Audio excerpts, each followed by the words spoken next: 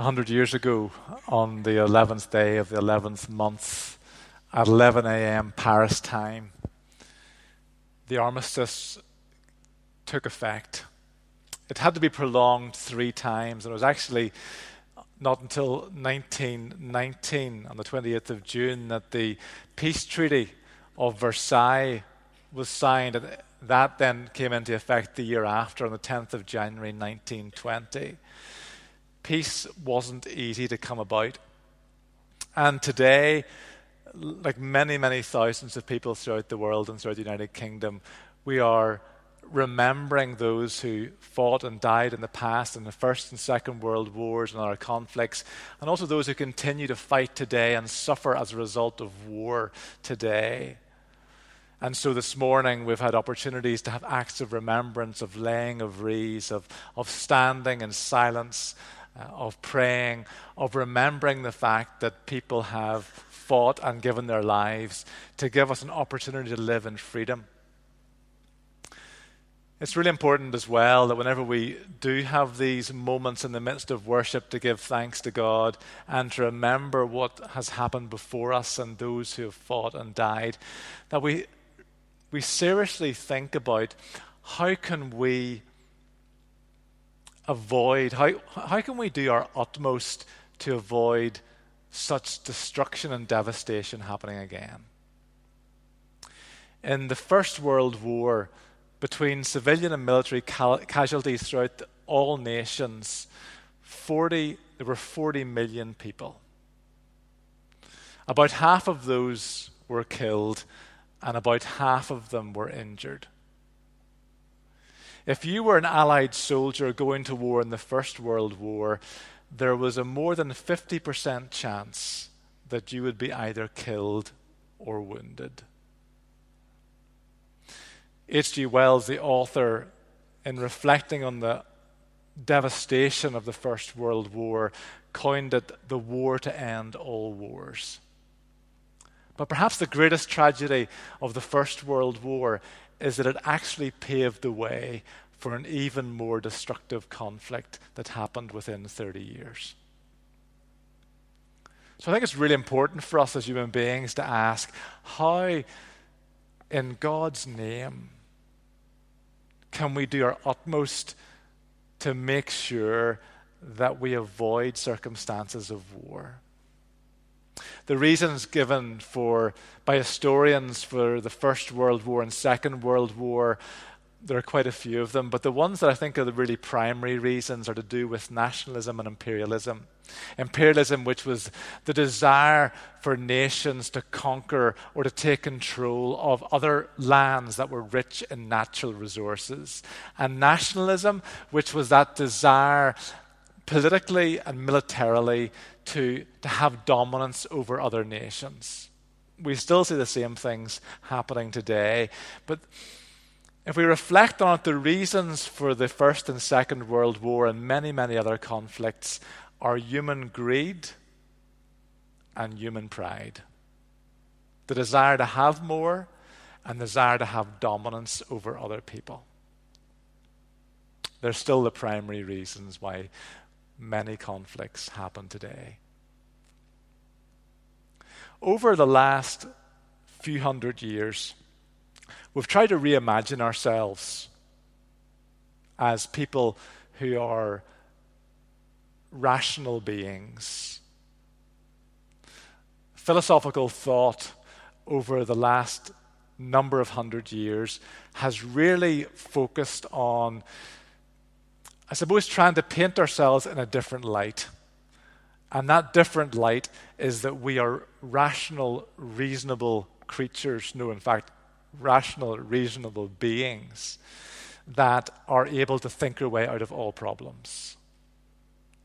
That is the main philosophical drive of the last number of 100 years of human thought, that we can think our way out of any problem.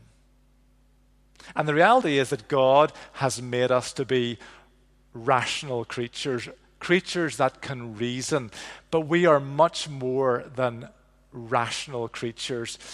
We are We are creatures who are made in the image of God, Father, Son, and Holy Spirit. We're much more than just beings who can solve problems. We are here to show the world what God is like. But the reality is that we have willingly stepped out of the presence of God, stepped away from the will of God. We have fallen from the grace of living in the presence of God. And so what has happened in that is that we have all the various desires and appetites that we as human beings have been given, and those are good appetites given to us by God, we have twisted and turned around and corrupted. And it's those things that drive us into places of conflict and places of destructive living. And I think we're gradually, as a human race, beginning to rediscover and understand again that the things that lead to conflict are so often not to do with rational choice. They're to do with something much deeper. They're to do with the appetites and the desires that are in us and that can sometimes take us in the wrong direction. See, the thing is, God has made us to have appetites and to have desires and to have passions. We are passionate people. If you doubt that we're passionate people, just reflect on a moment ago when we were hearing the bands marching down the road. If any nation is passionate, it's Northern Ireland. The Brazilians may think they've got that down pat, but I would challenge that. I think if you scratch beneath the surface, you'll find few nations on earth that are as passionate as Northern Ireland.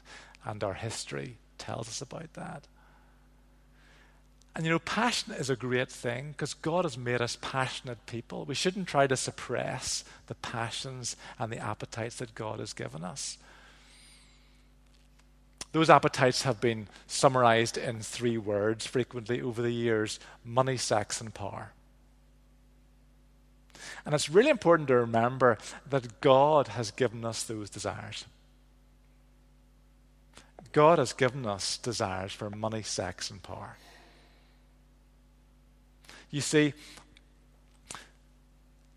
every desire that God has given us, He has also given us a framework in which that desire should be rightfully exercised and fulfilled. So in the context of sexual desire that God has given to us, a desire which is for bringing pleasure to somebody else, it's about drawing us closer to someone else, and it's also for creating life.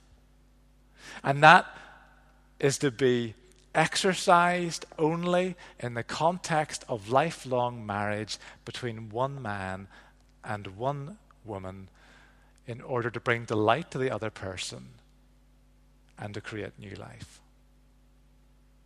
Money is really good for trading.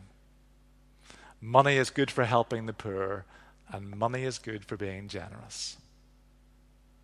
And power, when exercised in a godly, humble way, it causes an opportunity, an environment for other people to thrive and for the earth itself to thrive. It's God that has put these desires inside us.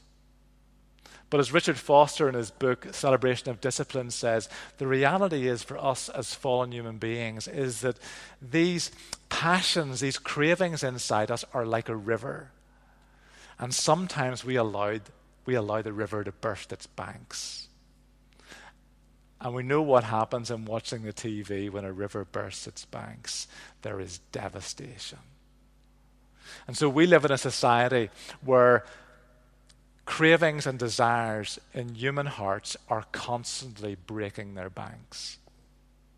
And so we see that there's all sorts of problems to do with pornography, sexual exploitation, marital infidelity, gambling, fraud, abuse, and violence in our society. Because our greatest problem is ourselves. The fundamental problem of human beings is the problem of the human heart. The Russian novelist said, Alexander Solzhenitsyn, the line separating good and evil doesn't pass through states or classes or political parties. It passes through each and every human heart.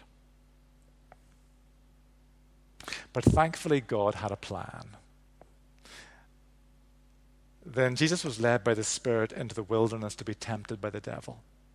After fasting for 40 days and 40 nights, he was hungry. The tempter came to him and said, "If you are the Son of God, tell these stones to become bread." There's a few things that really sprung out of me when I read those first few verses of Matthew chapter 4. The first is that it was the Spirit of God who led the Son of God into the wilderness.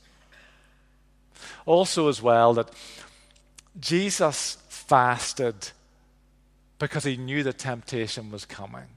It was a sure thing. But he didn't go looking for the tempter. The tempter came looking for him. And that the temptations of Jesus are actually typical of every human being.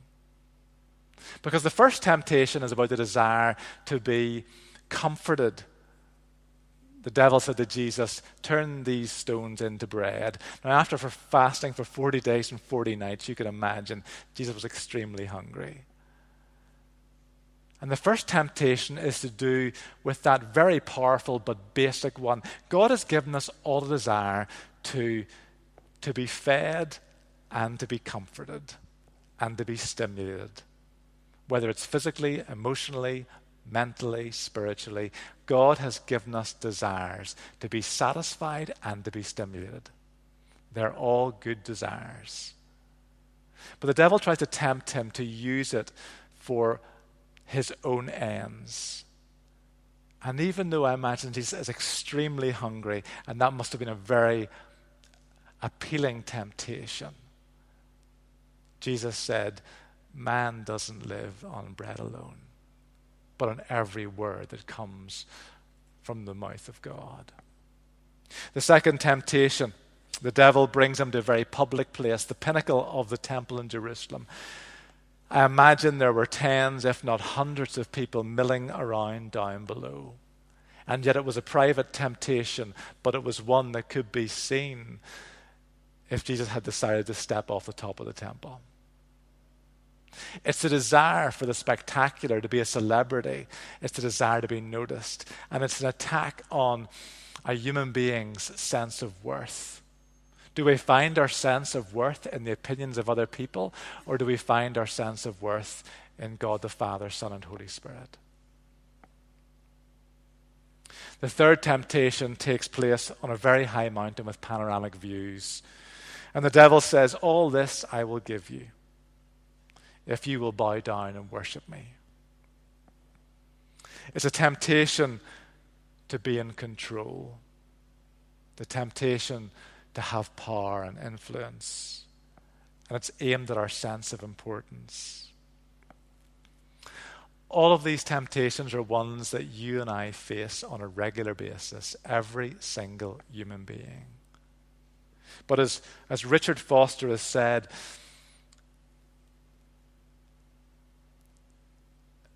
I was about to say something that he didn't say, but I've said a couple of weeks ago. If we want to live like Jesus, then we need to live like Jesus. So it's not surprising whenever Jesus was called into a brand new area of ministry, when the Father called him into a new way of ministering, that Jesus began to fast and pray. And I don't think we should think for a moment that this was something that Jesus had never done before.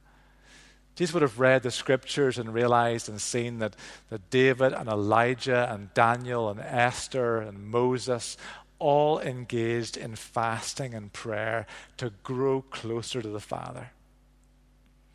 And Jesus' parents, and I'm sure his community, people would have fasted on a regular basis.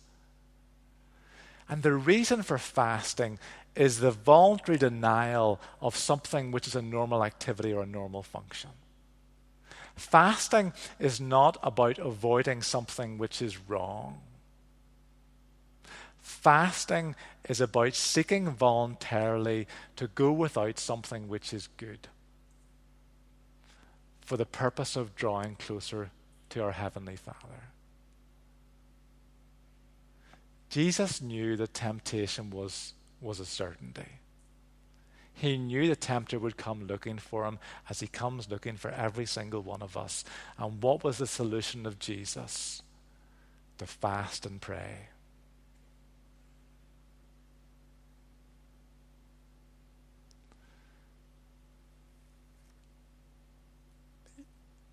You maybe wonder, what has fasting and prayer got to do with the remembrance service? Johnny Rowe was reminding us last week that as human beings, our main challenges, our significant challenges in life, are not intellectual or technological, they're not even political or social. Fundamentally, they're spiritual and moral.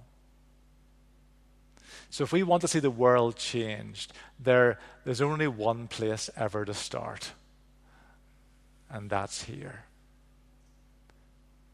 We may feel powerless when it comes to grand world schemes to do with politics and social trends. But you and I, by the power of the Holy Spirit, the name of Jesus Christ, can make a difference. And the place where we start is in our own walk with God the Father.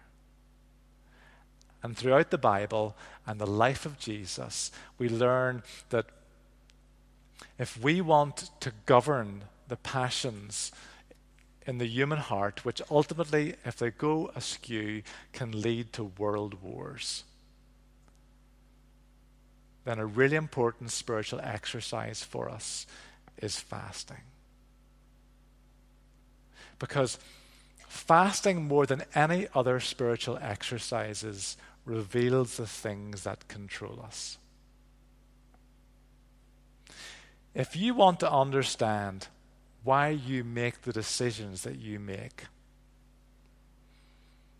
don't think that they're rational decisions. The decisions that we make come from a deeper place.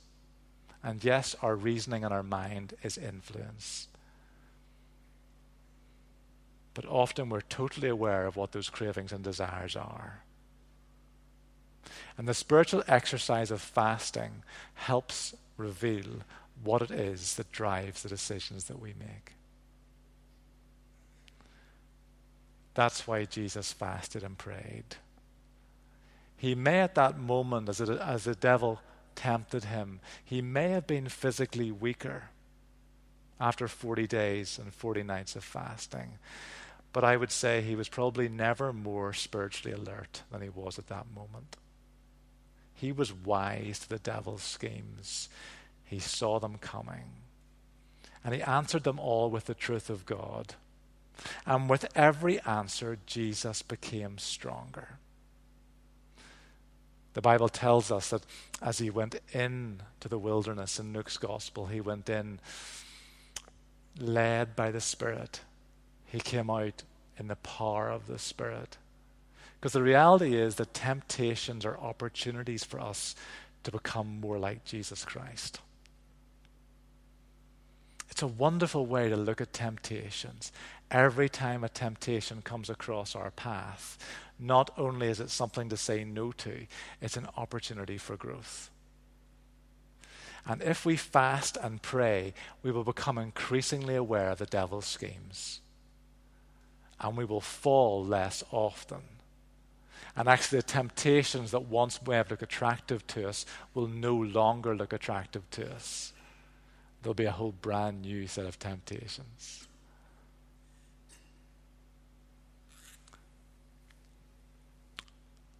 And so when Jesus was standing outside the town of Sychar in John chapter 4, his disciples have gone to get food, and they come back and they find him there talking with a woman. And that short conversation with that woman transforms the woman's life and then transforms the whole town of Sychar.